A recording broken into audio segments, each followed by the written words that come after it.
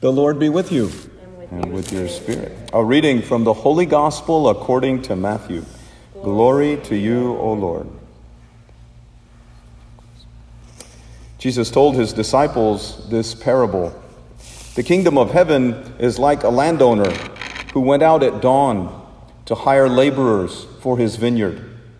After agreeing with them for the usual daily wage, he sent them into his vineyard. Going out about 9 o'clock, he saw others standing idle in the marketplace, and he said to them, "You too go into my vineyard, and I will give you what is just." So they went off. And he went out again around noon, and around 3 o'clock, and did likewise. Going out about 5 o'clock, he found others standing around and said to them, "Why do you stand here idle all day?" They answered, "Because no one has hired us." He said to them, "You too go into my vineyard." When it was evening, the owner of the vineyard said to his foreman, "Summon the laborers and give them their pay, beginning with the last and ending with the first." When those who had started about 5 o'clock came, each received the usual daily wage. So when the first came, they thought they would receive more, but each of them also got the usual wage. And on receiving it, they grumbled against the landowner, saying, "These last ones worked only 1 hour, and you have made them equal to us, who bore the day's burden and the heat." He said to one of them in reply, "My friend, I am not cheating you. Did you not agree with me for the usual daily wage? Take what is yours and go. What if I wish to give this last one the same as you? Or am I not free to do as I wish with my own money? Are you envious because I am generous? Thus the last will be first, and the first will be last." The Gospel of the Lord. Praise to you, Lord Jesus Christ. Please be seated.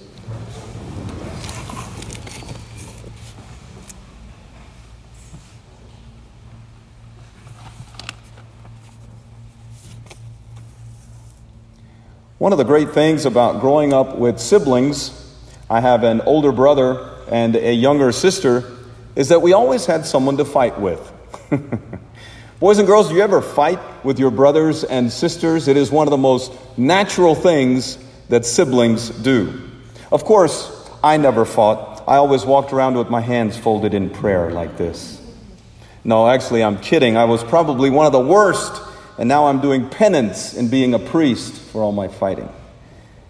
But what did we fight about? We always fought about fairness. Fairness. He got too much dessert. She got to play the video game longer than I did. She gets to drive the car and I don't. He got to spend the night at the friend's house more than me. Have you ever fought about fairness with your brothers and sisters? I really think that's what all fighting is about. Even after we become adults, that is what your parents fight about. What's fair? In the gospel today, Jesus teaches his disciples a higher kind of fairness and helps them to stop fighting. He teaches them his own form of fairness, which will be on full display on the cross. In the parable, the people, those who are hired to work, complain about not being treated fairly. Those who work the longest, they believe, should get paid more. That sounds just like what my brother and sister and I would complain about to mom and dad. The workers in the parable had a very strict sense of fairness and justice, summed up in the old saying, "An eye for an eye, a tooth for a tooth." That was the fairness of the Old Testament. But Jesus wants to teach the fairness of the New Testament. And that fairness is called generosity, where things will not be exactly equal. But not because they are less than fair, but because they are more than fair. That is Jesus' kind of fairness. This is something he would teach in the Sermon on the Mount in Matthew chapter 5, when he said, "You have heard that it was said, an eye for an eye, a tooth for a tooth. But I say to you, offer no resistance to one who is evil. When someone strikes you on the right cheek, turn and offer him the other as well." And isn't that exactly what Jesus did when the Roman soldiers buffeted him brutally, beating him and crucified him? He turned the other cheek. That is how Jesus would fight fair. That is, he would not fight back, because he desires generosity more than justice.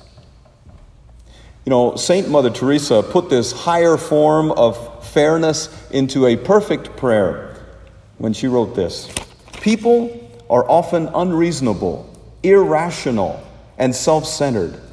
Forgive them anyway. If you are kind, people may accuse you of being selfish or having ulterior motives. Be kind anyway. If you are successful, you will win some unfaithful friends and some genuine enemies. Succeed anyway.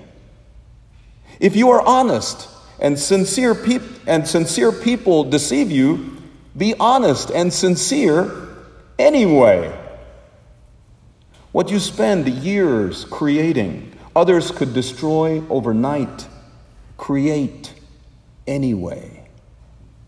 If you find security and happiness, some may be jealous. Be happy anyway.